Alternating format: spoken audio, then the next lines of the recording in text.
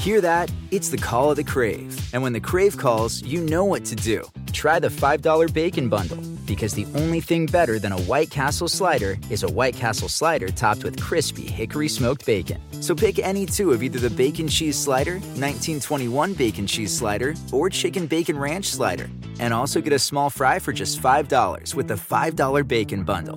White Castle. Follow your crave.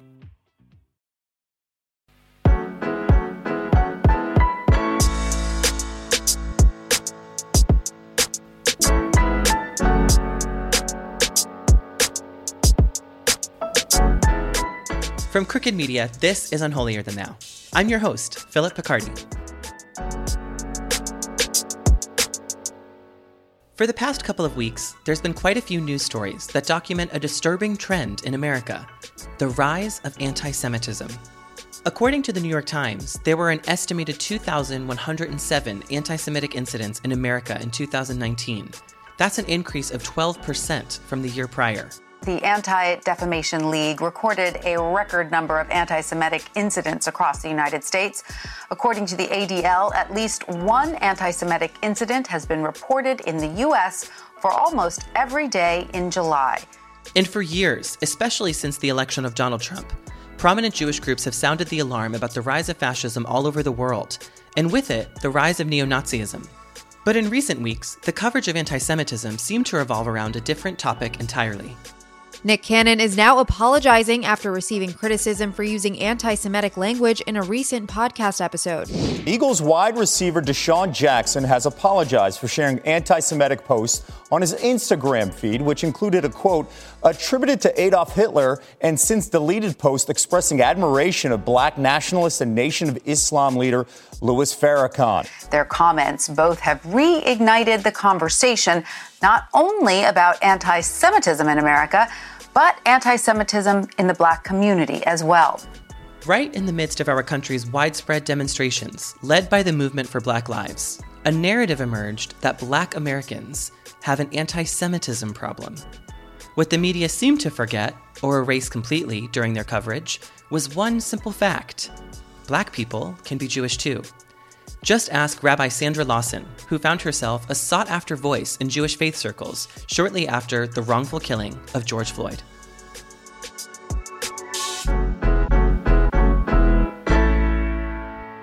Rabbi Sandra, welcome. I should say welcome back to Unholier Than Thou. I'm so grateful that you're here with us today. For the listeners who are tuning in this week, Rabbi Sandra was supposed to be our pilot episode of our first iteration of Unholier Than Thou, and that was before the world started to end. So we will hopefully air that episode in the future when we're talking about Passover. But for now, we're excited to be connected again. Thank you. I've enjoyed my conversation with you last time. I'm looking forward to it again. I read in an interview that you gave recently that you are being, quote, sought after for advice on how Jews of color can be better treated within Jewish communities. And so I guess my first question is, what does it feel like to be called upon by your peers to do this kind of work? You know, I have been speaking about, speaking and tweeting and using social media to talk about the racism that exists within the Jewish community. And I've gotten better at it. I now frame my conversations, I feel like, to give permission for people to feel uncomfortable and just to help guide them. Because without that, I feel white people are often too quick, or white Jews are often too quick to dismiss racism in their own communities because they think that they are welcoming, or they believe that they are welcoming. And I'm asking them to be uncomfortable for a little bit, because if they dismiss what I have to say, they're missing an opportunity to grow, and they're not going to grow on this issue. And it also helps when I have these conversations in partnership with allies to sort of provide framing. And so I hope the things that I have to say are well received. But, you know, I've been doing a lot of webinars now, and some of the comments in the comment section, people are sometimes still dismissive of what I have to say, but they're staying on the call, which is great. So prominent Jewish groups have pointed to a growing rise of anti-Semitism and anti-Semitic attitudes. Why do you think anti-Semitism is on the rise? And how do you, as a rabbi, explain or look at this moment? Yeah, I used to do research on extremist groups when I worked for the Anti-Defamation League. So I'm not someone who is surprised by anti-Semitism in our country, and I'm not someone who's surprised by racism and all the forms of extremism in our country. I will say that when you have someone at the top of the ticket or someone at the top who is the leader of our country, and you could argue the most powerful man in the world, condoning anti-Semitism or at least winking to it, that fuels the flames of anti-Semitism that was already here, and people feel emboldened to speak out. And I'm someone who faces anti-Semitism not just from the non-Jewish world, but from the Jewish world. And people are like, well, how is that possible? And I say, because often when certain people from the Jewish community, and I'll just assume that their politics might be further to the right than mine, the things that I say butt up against the things that they believe. So the first thing they do is they try to take my Judaism away. And they say, well, you're not really Jewish, and therefore what you say doesn't matter, or you're not really Jewish, therefore what you have to say is anti-Semitic, because I'm talking about the Jewish people. And that is a form of anti-Semitism and a form of racism. And I also face anti-Semitism. The more I'm out there, I face anti-Semitism on social media, and I face anti-Semitism in the larger world. I also work with students who, for the first time, are really discovering and waking up to the racism and anti-Semitism that exists in the world. And they're really struggling with that. Like they just weren't used to that. And it frightens me when I hear the things that our president says about, people of color, Black people, Muslims, Jews. I mean, I could go on and on and on.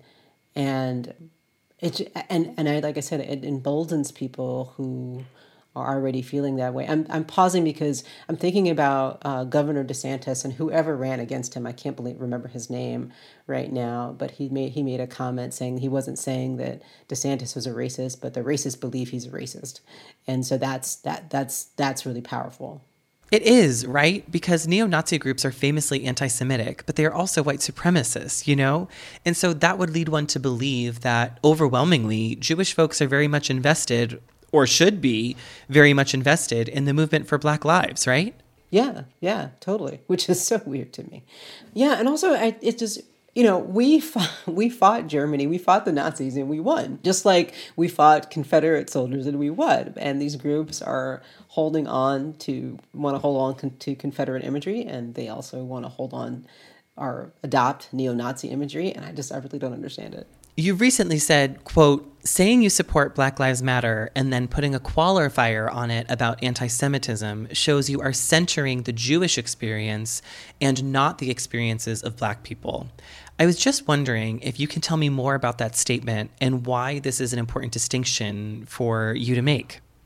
So there is an underlining fear in some in the Jewish community that hyper-focuses on anti-Semitism in the American Black community.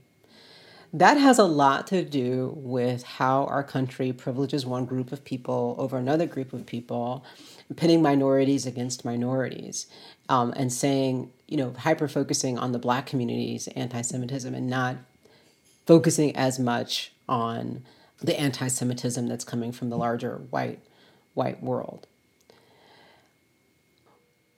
I think that many people who want to support Black Lives Matter and worried that Black Lives Matter is anti-Semitic feel that they have to say, I support Black Lives Matter, and then let me talk about anti-Semitism and BDS and why I don't support that. And I don't really understand that. And I also think it has a lot to do with, that I think that I think the Jewish community, the people in the Jewish community who are white, are starting to understand, or maybe they don't understand, that you can have white privilege and suffer from anti-Semitism at the same time. And the way I sort of frame this is that we all suffer from racism because we live in a society that privileges one group of people over another group of people. That also means we all suffer from anti-Semitism, and how it affects us is differently, just like how racism affects us differently.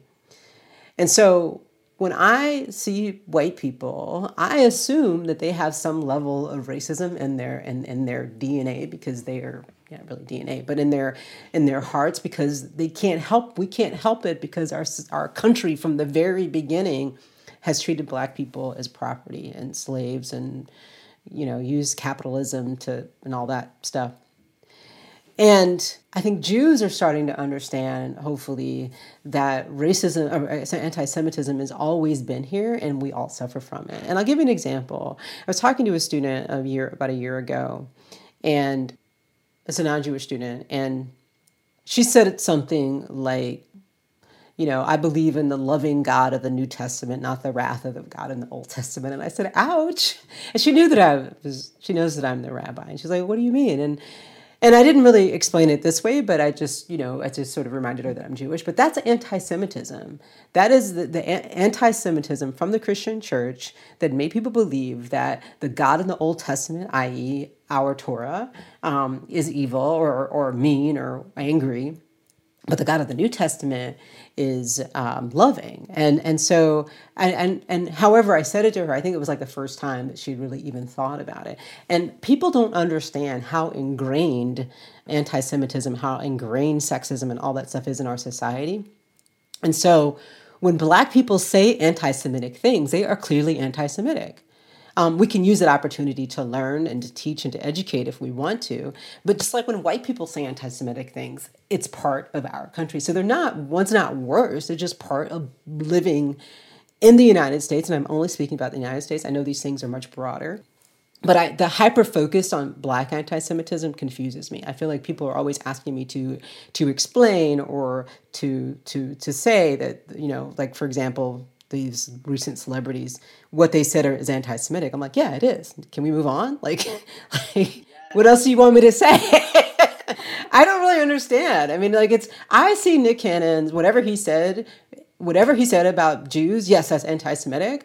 The same way I see what anybody else says about Jews who says anti-Semitic things. I don't need to lift up Nick Cannon more than other people.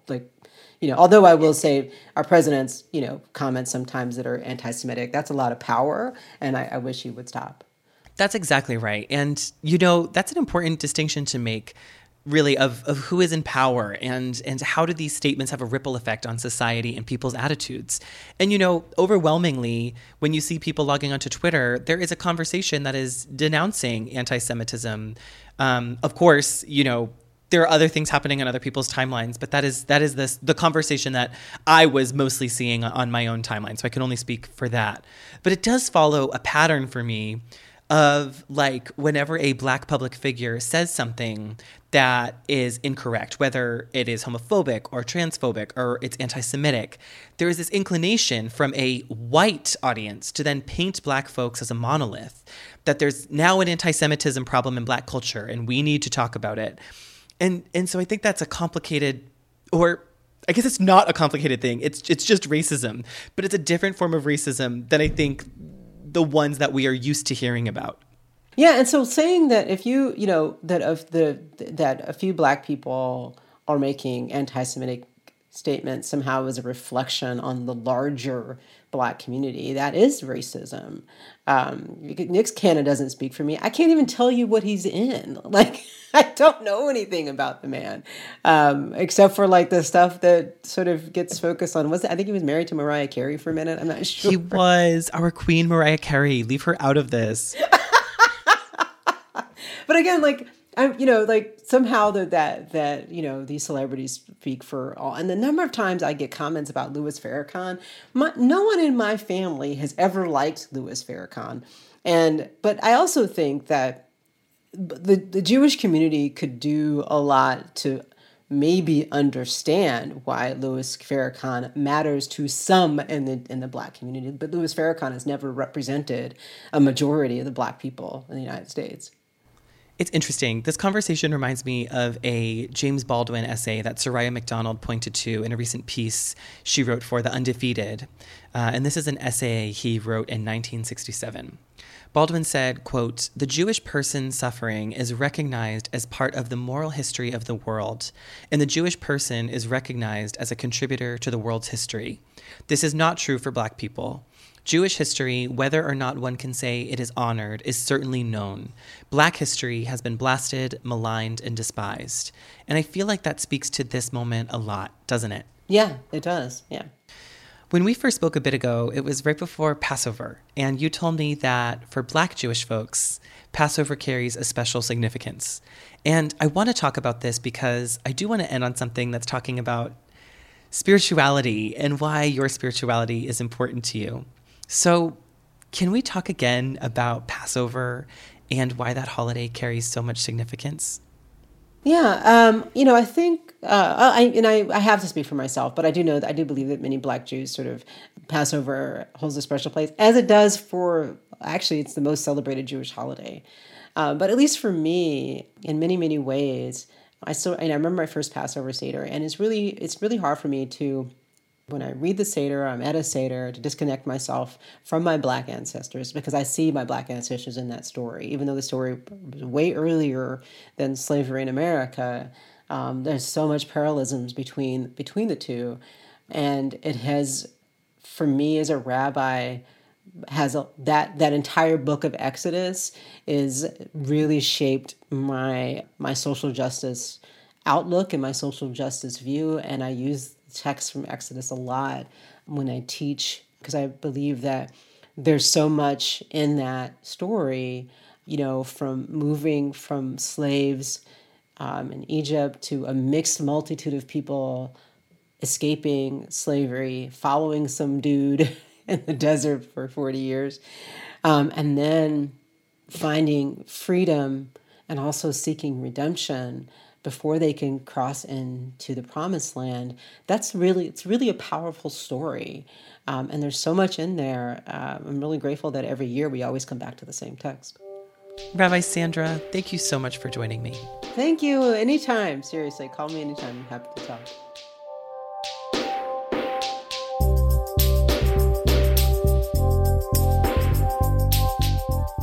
Rabbi Sandra articulated an easy enough thing to understand. When assumptions are made, or in this case, perpetuated on social media and on television news, that Black people are more anti-Semitic, those assumptions are intrinsically racist. They paint Black folks as a monolith, and they erase the multitude of experiences, cultures, faiths, histories, backgrounds, and more of an entire group of people, purely based on the color of their skin. I spoke to Kendall Pinkney about the myth of the monolith. He's a rabbinical student and the co-founder of Kaleidoscope, an organization that spotlights and uplifts diverse Jewish voices. It's through this work that he's come to resist the phrases Jewish community or Black community entirely. It's interesting because, in a way, Kaleidoscope and the work that you're doing with Kaleidoscope seems to inform a quote that I heard from you, where you don't like to use the phrase the Black community or the Jewish community, because it kind of implies that these groups or even those phrases are monolithic in nature, when in reality they are comprised of so many different rich cultural experiences and histories. So can you explain a little bit more about your frustration with these terms and how you have chosen to kind of challenge them in your work? Sure. You're so right. It's like for those things really get to me. And the places where, this term, the Black community and the Jewish community, really gets to me the most is actually in kind of these more public-facing statements that we see. I mean, granted, we're seeing it now because of the intersection of anti-Semitism and certain movements for racial justice. But the thing that's so frustrating about it is that it kind of, it makes the experience seem monolithic, and whatever variety it is, it kind of erases it. So, for example, when the football player Julian Edelman, who happens to be Jewish, reached out to DeSean Jackson of the Philadelphia Eagles, who posted an anti-Semitic remark on Twitter, I think that he used some of the language of like the Jewish community and the Black community and using education as a bridge. But in a certain way, it feels like it's looking over the fact that there are people who live in the margins of these communities and people who go in between these communities. And so it can make it seem as if, just by these two important athletes doing something, that somehow addresses the issues, the rifts, and things like that. So that's really what's frustrating about that to me, because both communities are exceedingly diverse. In terms of what I and Vanessa have chose to do about that in Kaleidoscope is that we just ask that all of the performers who join us just really present a deeply personal story. And we tell them, you really don't have to represent anyone but yourself and whatever community that you want to represent. And I think that over the course of hearing 12 or 13 monologues, you really do get a sense of, wow, Jewish communities are incredibly diverse. Just in the same way that growing up in Black communities, I mean, there are huge differences depending upon region, depending upon religious background, depending upon whether they grew up in the city or the suburbs or a rural area. These are essential differences that it would be good for us to not take too lightly. And how has hearing from those different experiences of the people who make up Kaleidoscope, how has that informed your own Judaism or your own spiritual journey? It's informed it quite dramatically, because I have to say that in terms of my conversion, it was a pretty mainstream conversion, in that a lot of the very values that animate the Jewish community, which do happen to be Ashkenazi, the Ashkenazi tradition, which, most Ashkenazi Jews are, white and identify as white. So there were certain traditions that I just had to learn, and kind of that was the center of my experience of Judaism. So in hearing more about the diverse stories of Jews of color, some of whom converted, many of whom were born Jews, and the experiences of Sephardim and Mizrahim, I found, there's really not one way to be Jewish. And so whereas my way was an absolutely genuine way of coming to Judaism, it was just one way. So it really kind of opened my mind to this idea of Jewish diversity and the fact that it's been around for hundreds and even thousands of years. I'm wondering how you could explain or how you envision a future for Judaism that is inclusive and multiracial and multi-generational, and how you see that improving and enriching people's faith experiences from all different kinds of backgrounds. Wow. I mean, what I imagine when I think of the Jewish future, my best Jewish future, it would be for Jewish communities to realize that we have actually been diverse at least as long as there has been a diaspora. You have Jewish communities in India, Jewish communities in Kazakhstan, Jewish communities in China, Jewish communities in West Africa and Uganda. We have actually, and what's more is it's not just Jewish communities that have been transplanted there, but rather have been there for a long time and are part and parcel of the community and reflect the community, even phenotypically, in terms of race, ethnicity. So I think for me, the most optimistic Jewish future would realize that in a deep way, and even more than realizing that in a deep way, that Jewish communities would embrace these stories, not as, this is the story of some small Jewish group in Uganda, but rather, this is my story. And this is a story of my people, and it has value, and it needs to be heard, embraced, taught, and acted upon. That's what I kind of envision to be the most optimistic Jewish future. And God willing, we'll keep pursuing that and bring it about in some form. Kendall, thank you so much for joining me today. This was enlightening and very powerful. Thank you so much for having me. It's a wonderful conversation and wonderful to virtually meet you.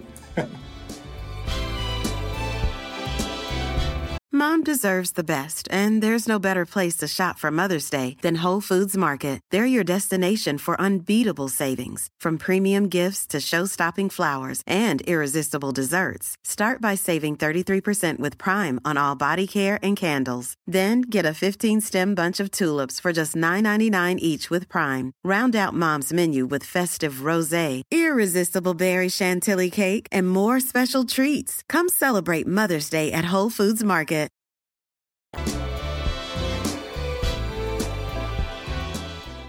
So, one of the important takeaways from Kindell is that it's a gross oversimplification, and downright harmful, to talk about a group of people as a monolith.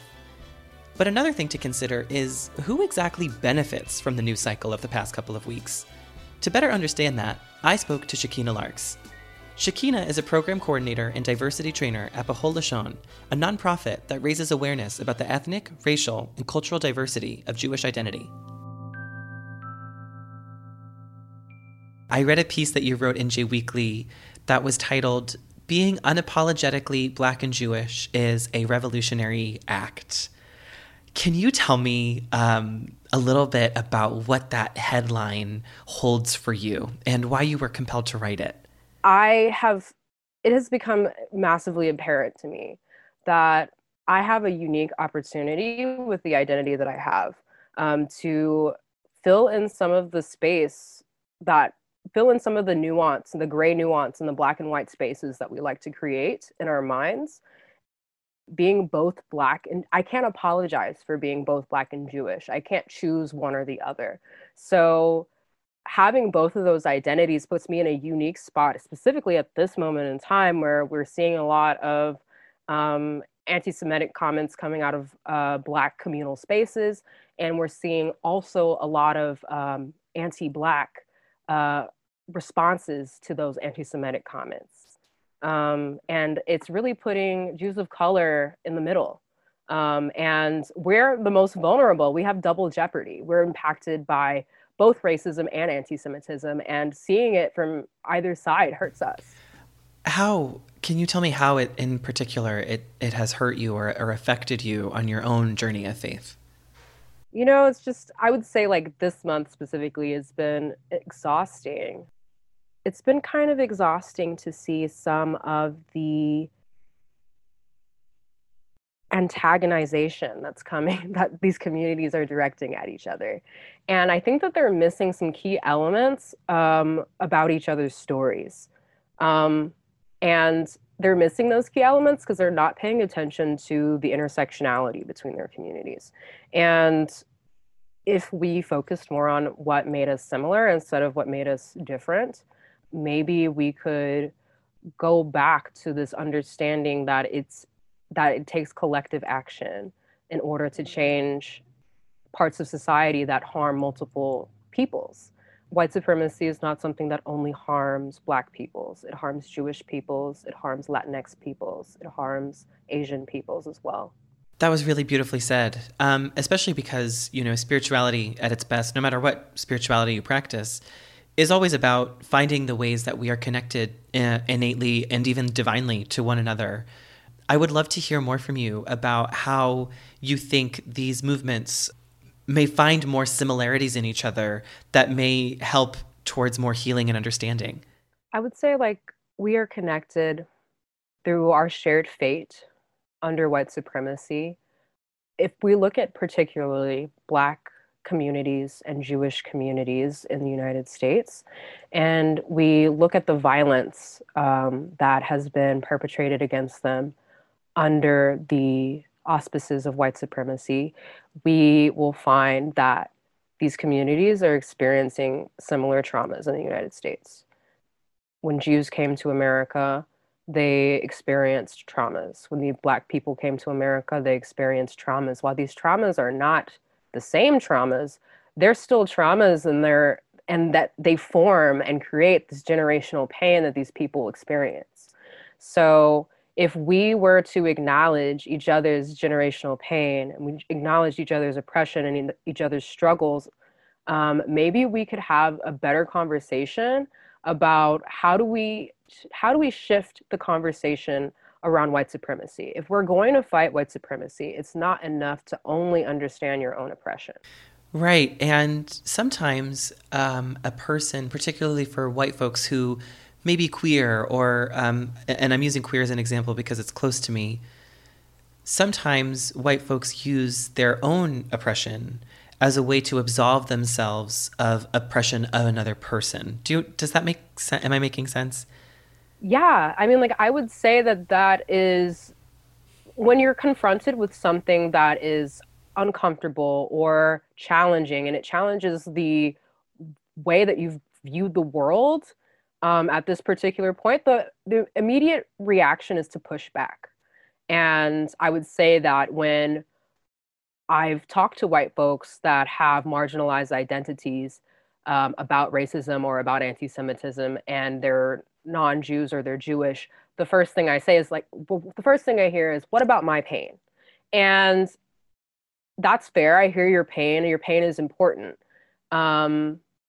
Your pain does not absolve you of acting on behalf of another person's pain. And when we only focus on our own pain, we get tunnel vision. And I think that what has been so successful, we look at the civil rights movement, and what was so successful about the civil rights movement was the coalition building beyond communities, building across difference instead of building in spite of difference. It's interesting too, it brings me what you were saying about, your pain does not absolve you from understanding or being even a part of, complicit or not, in my pain.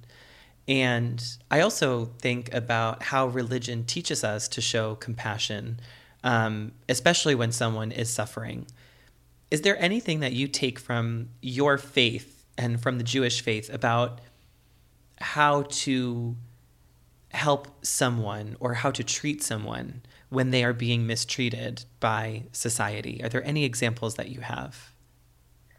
I think that Judaism, in the way that I have allowed it to manifest in my life, works with a mind, body, spirit connection. And I think that all social movements, to be successful, have to care for the whole person. And it's not enough to show up on these actions. We need to care for our minds. We need to have self-care for our bodies, and we need to care for our spirits as well. And one of the ways in which I care for my spirit is through Jewish ritual. And my Jewish ritual teaches me that I have a responsibility for every Jewish person. That we say, Kol Israel Avarim Ze Bazeh, which means that all of Israel is responsible for each other. And if I truly believe that all of Israel is responsible for each other, and I understand the diversity of our community, I understand that when I say Black Lives Matter, I'm talking about Black Jews as well. I think that is a good tie-in to what's been happening recently, right? Where we've had quite a few high-profile Black folks, sports figures, entertainers, who have made comments that are anti-Semitic. Some have apologized, of course. And it's ignited a discussion around, somehow this has ignited a discussion around anti-Semitism, specifically in the Black community. And do those people then expect you to somehow explain these things or explain these statements or condemn them outwardly as though it's your responsibility to do so? I would say that that's being a Black Jew in July 2020. It's having to be the responsible person, having to be the one to explain why the Black people are cutting up and why the Jewish people are cutting up.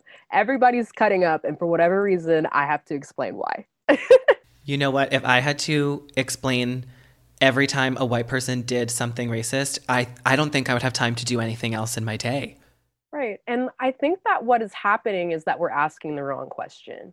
It's not explain this or what is this? It's how do we have conversations around these identities? How do we have conversations that are inclusive of the fact that people hold multiple identities and that these are identities that are fluid and that are intersectional, that they're not fixed points, Right, yeah.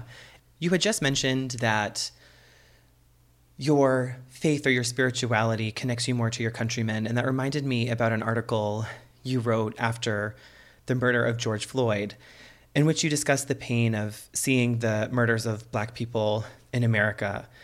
And you asked for others to show up and mourn as well. And I was just wondering, in your experience as both a Black and Jewish woman, how have you found the Jewish community to show up for Black Lives Matter in particular? I would say, honestly, both communities are showing up for each other in different ways. And I would say because these communities are so diverse, they have people who span all political, all the political spectrums. And yeah, there are a lot of Jews that are doing this work. And there are a lot of Black people that are doing work to combat anti-Semitism. And we also have to remember that during the civil rights movement, there were a lot of Black people who did not want to participate, and there were a lot of Jewish people that didn't want to participate. Yet we were still able to make substantial and long-lasting change. The work isn't done. That was one part of the job. And in that article, you write about using the traditional etiquette of Shiva to reach out in love. I was wondering, can you talk more about how Jewish traditions play a role in understanding grief and community? I love being Jewish. I love that everything has a communal aspect, that everything can be made meaningful, that there's so many prayers and rituals that teach us how to behave in life. And as I was in my room, really feeling some pain in my heart about George Floyd, I felt like looking online and seeing various responses all across the board and seeing hesitance from some in the Jewish community around stating that Black Lives Matter because of their concerns around BDS and the Black Lives Matter 2016 platform. I felt like I was sitting Shiva by myself. And you're not supposed to do that. Shiva it's a grieving process. And it's when you lose a family member, the community is supposed to come support you in your grief.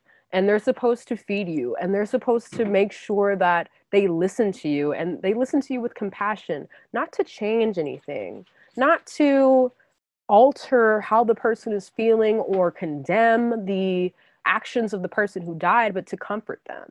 And, I love that Judaism gives me this ability to create my own Torah and to take these principles and apply them to my life in a way that I can truly live out. And, I didn't want to feel like I was sitting Shiva by myself. And when I said that to some people, they were like, oh my God, that makes so much sense to me. Yes, I can totally understand why you feel like you're sitting Shiva by yourself. And I'm going to correct that. I'm going to call you. I'm going to reach out to you. I'm going to ask you if you're okay. I'm going to send you Postmates for food. I'm going to help you as if you're actually grieving, because this is hard. And a lot of people are grieving. This death brought up a lot of personal traumas for me, and I can only imagine that it brought up personal traumas for other people. Yeah, and I think, as you pointed to earlier in this conversation, the best way for us to move forward is not to focus so much on, I guess, these specific divisions that are manufactured by an oppressive white supremacy, right? But to focus on how we are aligned and how we can find togetherness in one another and how we make each other stronger. And I think in so many ways, the work that you're doing and the work that you've talked about today is a wonderful embodiment of that. So thank you. Thank you so much. Have a wonderful rest of your day.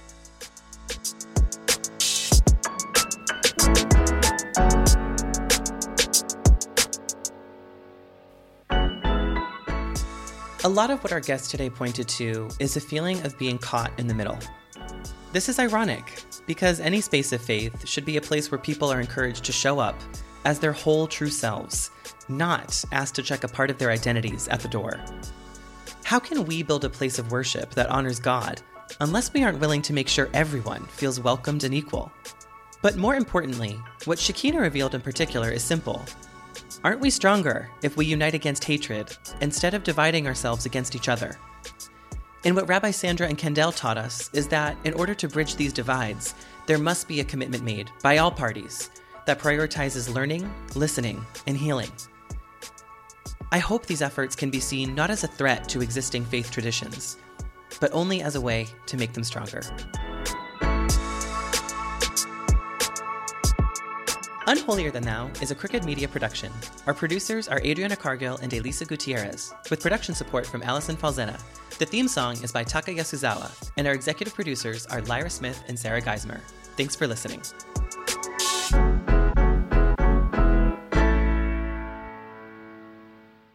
Mom deserves the best, and there's no better place to shop for Mother's Day than Whole Foods Market. They're your destination for unbeatable savings, from premium gifts to show-stopping flowers and irresistible desserts. Start by saving 33% with Prime on all body care and candles. Then get a 15-stem bunch of tulips for just $9.99 each with Prime. Round out Mom's menu with festive rosé, irresistible berry chantilly cake, and more special treats. Come celebrate Mother's Day at Whole Foods Market.